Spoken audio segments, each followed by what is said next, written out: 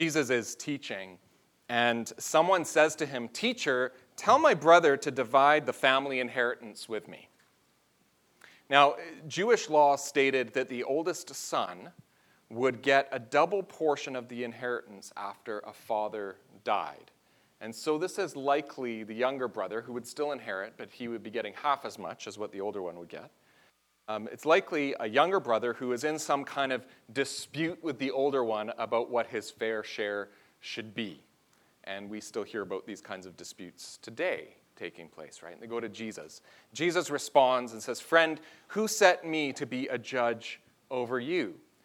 In other words, you've got to work this out for yourself. Jesus doesn't just leave it there, like most of us probably would. He also says, and goes on to teach, he says, "Take care. Be on your guard against all kinds of greed." And I love that phrase because right there, Jesus tells us that there is more than one kind of greed. And then Jesus adds, "For one's life does not consist in the abundance of possessions." I mean, what an interesting way of working out that dispute. And then he told them a parable. Now, it must have been great to hear Jesus teaching, but it might have also been really frustrating at times because Jesus gets asked a question, and notice how he completely avoids it, really, right? He actually doesn't help this man that he's asking the question. So what he does is he says, "Be careful of greed. And now I'm going to tell you a story. I'm not going to answer your question. I'll ask you one, and I'll tell you a story." A parable is a story. You know the word parallel, right? Parable is the same kind of idea. It's a story that comes alongside. It's a story that illuminates something about life or about faith or about God. And rarely do parables address a single point or situation. Sometimes we like to try to match parables up with sort of this one-to-one correlation, but rarely do parables work that way. What they tend to do instead is to sort of spill all over the place and point in all kinds of different directions. And Jesus was a master with the parable, and he seemed to apply them all over the place in different ways. And so we're going to look at this one in particular, this story that Jesus tells. It begins with that the land of a rich man produced abundantly, and he thought to himself, "What should I do, for I have no place to store my crops?" It starts with a problem. And I want you to notice what the problem is not. Okay? It's not a problem that the man is rich. It's not a problem that he gets an abundant harvest. What is the problem then? What's the problem? Right, storage is the problem. See, Aaron was there 2 years ago and remembers the sermon. No. Yeah, his problem is storage. He doesn't have anywhere to store such an abundant harvest, right? His place is too small to store all his stuff. He's rich, but he wasn't anticipating being so rich that he's running out of space for everything he has. Storage is his problem, and so he goes about solving it, and we get to hear his inner thoughts about this.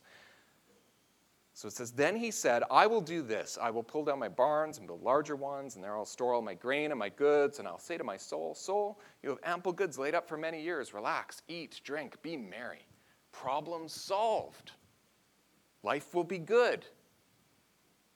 But God said to him, "You fool, this very night your life is being demanded of you, and the things you have prepared, whose will they be?" What is the man's real problem? Now, before we answer that, there's this word soul that he keeps using. "I'll say to my soul." That is the Greek word psyche. And in Greek, it means life. It can mean soul. It can mean spirit. It can mean self. It might even mean something like our conscious personality. It carries the idea of the totality of a personal life, the true who you are. Okay, that's kind of what this word conveys in Greek. So in verse 19 it says, I will say to my psyche. And then in verse 20, we get the word repeated again where God is talking to him. He says, you fool, this very night your psyche is being demanded of you. Okay? Now, as you think about the man's problem, let me read this part to you again, okay, and listen to how I'm going to read it, about what this man's problem might be. So this is the man talking. He says this, what should I do? For I have no place to store my crops. I will do this. I will pull down my barns and build larger ones, and there I will store all my grain and my goods. And I will say to my psyche, Psyche, you have ample goods laid up for many years. Relax, eat, drink, and be merry. What is the man's problem? Me, I.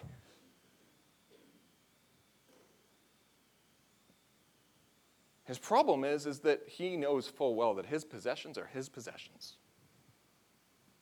Well, whose else's could they be, right? That's his field. It's like... But that's the question God asks him, right? This very night your psyche is being demanded of you. And the things you've prepared, whose will they be? Yours still? Tonight you're going to die, God says. And then, who does all this stuff belong to then? Or another question. Who does your psyche belong to? To whom do you belong? And this is perhaps the root of it all. Because the man thinks he has his own life with his own stuff. But his life and all the things he has actually belong to somebody else. They belong to God. And it can all be over in the blink of an eye.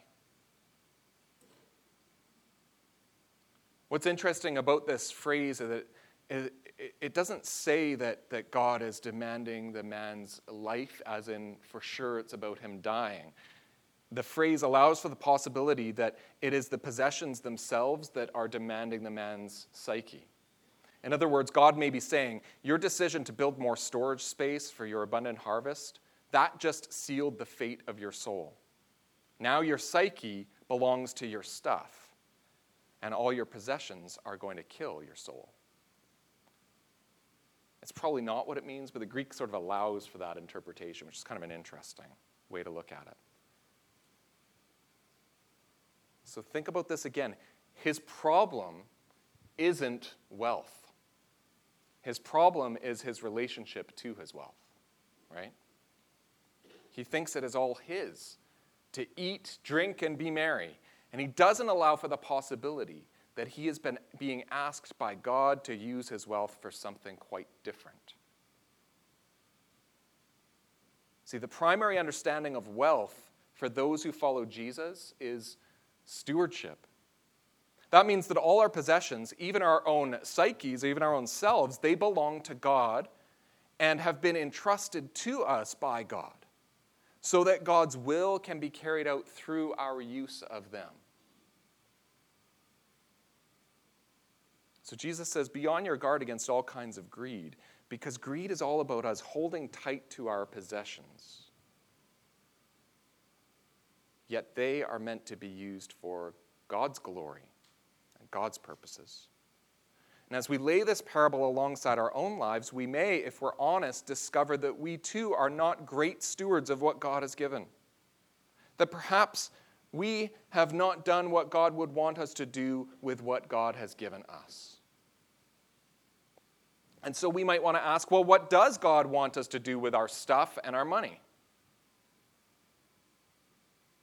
And even if we can answer that question, even if we have clarity about, okay, I think this is what God wants me to do with my things and my money, even if we can answer that, we may then want to ask, well, what then holds us back from doing what God wants? And Jesus tackles the second question first. What holds us back from doing what God wants with the wealth that we've been given? And Jesus' answer is anxiety. Anxiety has to be dealt with. Jesus recognized that in fact, even though his parable is about a wealthy man, he recognized that he wasn't actually talking to supremely rich people. He was talking to everyday people with everyday concerns, like, are we going to have enough money to get by this month? Or do we have enough to buy food and to buy clothing? And Jesus says, even those things need not be a source of great anxiety. Jesus says, don't worry about them. And he says, because your psyche is more than food. Your life is more than stuff, he says. And he gives some arguments about why you shouldn't worry. Number one, God feeds the birds, and those birds don't have storehouses or barns or RSPs, I'm paraphrasing what Jesus says, or high-paying jobs. What makes you think that God won't feed you? He feeds the birds. And you're way more important than birds. He says, look at the lilies. And remember Solomon. He was the richest, wisest person on the planet ever. And his clothes never looked as good as the way God clothes the flowers. And if God clothes the flowers and grass this well, and it's just flowers and grass, which will be dead next fall, what makes you think he won't provide for you? So number one, God feeds the birds. Number two, God clothes the flowers. And number three, Jesus says, does worrying add to your lifespan? Like, is it useful? If it could add to your lifespan, it might make some sense to worry a little bit. But why worry about things that don't even matter in the long run? Jesus' point, it actually doesn't work to worry. Now, Jesus' points here are not intended to teach us how to reduce anxiety or reduce worry. It's to show that worrying about things, about money, about food, about clothing, or about whatever it is, those things, that worry is what stands in the way of doing what God wants. We worry about our lives, we worry about money, we worry about mortgages, we worry about housing, we worry sometimes even where our next meal is going to come from, we worry about schooling, we worry about relationships, and in all of that, when do we take it to God and do some trusting of God with those things? If we can begin trusting God to provide for those things for which we worry, what change would happen in us? If we can give our earthly worries over to God, then we can begin to make decisions about our lives and our possessions and our money based on what God wants us to do. Jesus says it's the nations of the world that strive after these things, food and clothing, representing worldly things, whatever those worldly things are. It's the nations that strive after these things. And then he says in verse 31, instead, strive for his kingdom, and these things will be given to you as well. Strive for or seek the kingdom. This is what God wants you to do. This is answering question number one. What does God want me to do?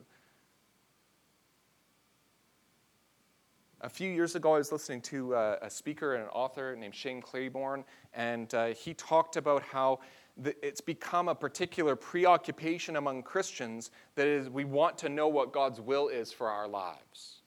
Particularly young Christians, young people are asking things like, well, what does God want me to do? And they mean, does God want me to be a doctor or a plumber? Does God want me to get married or to remain single? Those kinds of life questions, that's become sort of this Christian preoccupation. But Claiborne described God's will quite differently. He said it's more like this. It's that God's will is for the world. God's will is for people, for the well-being of people, for your neighbor, for your enemy. God is for those people. And so regardless of your occupation, regardless of your financial situation, the question is not, God help me figure out what I should do. It's more like, how can I do God's will today? How can I seek and build the kingdom? What does God want me to do? It's less about vocation and far more about action. What am I going to do today to serve God, to build the kingdom? What am I going to do tomorrow to do that? And we can sometimes spiritualize this way too much. We may say, I'm willing to part with money and possessions, and that's what God is after, a willing heart. That spiritual willingness to, like, yes, I would walk away from, if I got that big harvest, I wouldn't build big barns. I would give that away, and it's the spiritual willingness that he's looking for. But Jesus is really direct about it, and it must have been sometimes hard to listen to Jesus. Jesus, in verse 33, he says really directly, sell your possessions and give alms. And this is what he's saying to his disciples. They didn't have very much. Jesus says the best way to be in God's will, the best way to strive for his kingdom is to give money away. That's what he says right here. If you don't have money to give, well, sell something and give that away. Seems to be what he's saying.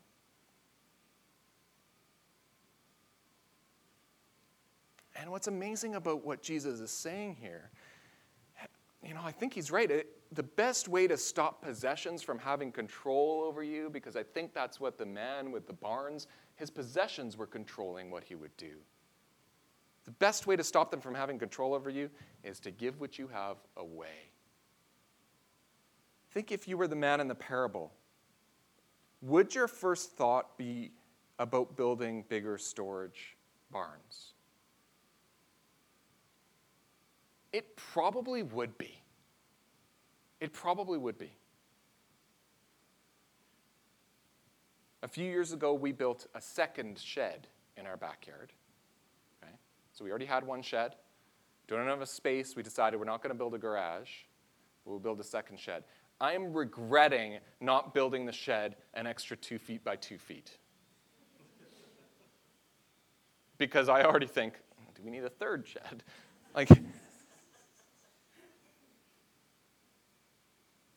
Right? Our first thought is about building bigger storage barns. It's not about, yes, we need to get rid of some stuff, and we know that. But we'll accumulate the stuff long before we have the space to deal with it. If you suddenly came into more money and you play like if I won the lottery game or if I rolled up the rim game or whatever, if I won the lottery and got $1 million, is getting a bigger house one of the first things on your list? The world strives after such things, Jesus says, but what about followers of Jesus? Are we really different? Would your first thought be, what would God want me to do with this money? Or would it be, how might God use this money to bless other people? Or how can I use this money to strive for, seek, or build the kingdom of God? What would your true gut reaction be if you suddenly had way more than you needed? Would it be to give it away to those in need whom God loves, or would it be to get something for yourself that you have been pining away for? In the end, the question is not about what would you do if you won the lottery, though. It's about what will you do with your life right now. It's a question that Jesus intends to be both spiritual and economical. The two cannot be separated. Your choices about how you spend your money and how you live your life, those are spiritual choices. Your relationship with your money and your possessions can determine your relationship with God and vice versa. And Jesus warns his followers about the dangers of money and possessions. He gives them that warning more than anything else. Jesus talks about, the Bible talks about love the most, and second place is money and possessions. Fortunately, you only get a sermon on money and possessions. I'm way less imbalanced than the Bible is. You get way more about love, hopefully.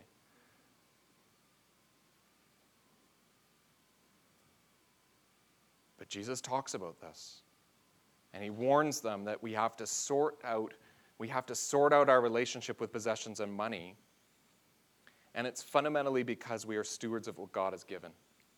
We're accountable to God. And using what we have from him in his service for his glory and for the building of his kingdom. That's what we're supposed to do. And here Jesus reminds us that if we examine where we spend our money, we will know exactly what we care most about. The use of our money is a major spiritual practice that we don't think about very much in spiritual terms. And often that lack of thought has dire consequences.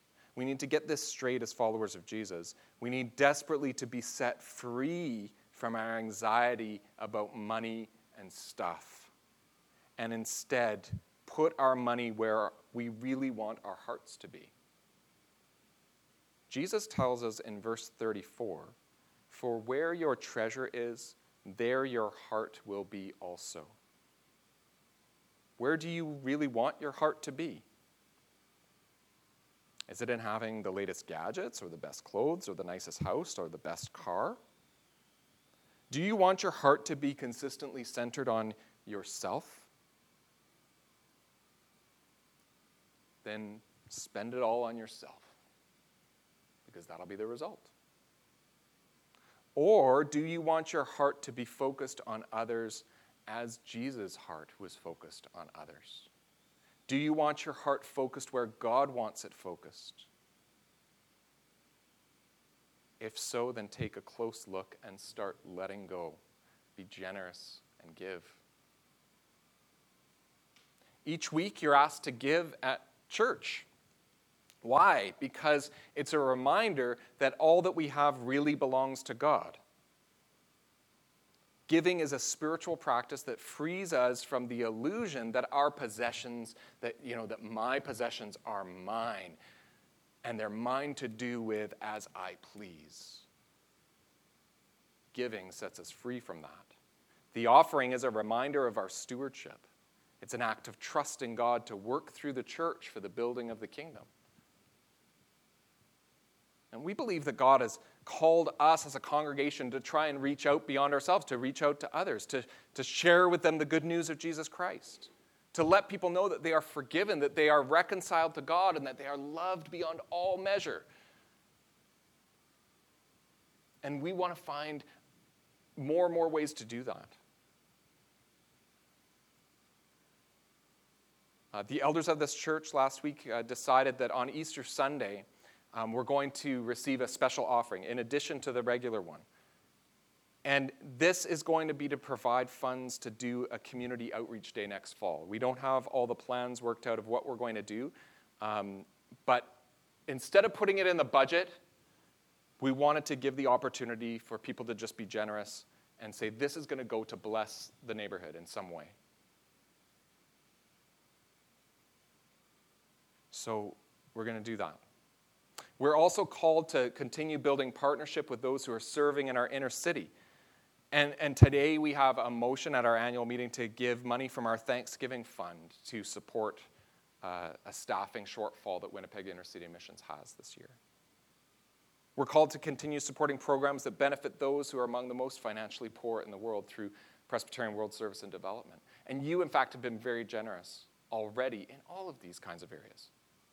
I don't mean for this to sound like we're not doing a good job, because we are. And you may even start to ask, because today, sort of our big discussion in our meeting today is really about the building and a future building. Why not just do all this good stuff and stay where we're at? Why build a building at all? Is that not just a storehouse or a barn for our congregation to enjoy a better environment to worship God? Isn't that just kind of building a bigger thing? And our story seems to say we're not supposed to do that. But I don't think so. Because the new building is not primarily for us, and we need to keep this in our minds. The new building is what we will build. It will be our work and our sacrifice for the sake of other people, for a neighborhood. The new building is for a community that will need public space and will need a place to gather, to be inspired, to be generous, and giving people in our world, and the city that needs greater and greater generosity. Giving to the church is not just about giving your tithe or your offering to God. That is the fundamentally important thing. But it's also about supporting and strengthening the ministry of this place so that people other than yourselves will benefit. And so that people alongside you can also grow in generosity and giving and service to others. The vision for a new building is actually not about growing our congregation for the sake of having a bigger church. It's a way of being in a neighborhood to promote the gospel, to serve those in need spiritually, socially, economically, in every way that we can to see their lives transformed in the name of Christ. It is building the kingdom of God. We give to the church because that is giving away. That is giving to God. That is building the kingdom. And that is trusting that God's will can be done on earth. Let us pray. Loving God, we pray that you can continue to spark generosity within us and give us opportunities to be able to give freely of what you have blessed us with. We give you thanks for all that you give and for your provision. We ask that you can develop our trust and our faith in you to remove anxiety from us, particularly around issues of finances and possessions. God, take that away and help us to continue to trust you and your Son and your Holy Spirit. Amen.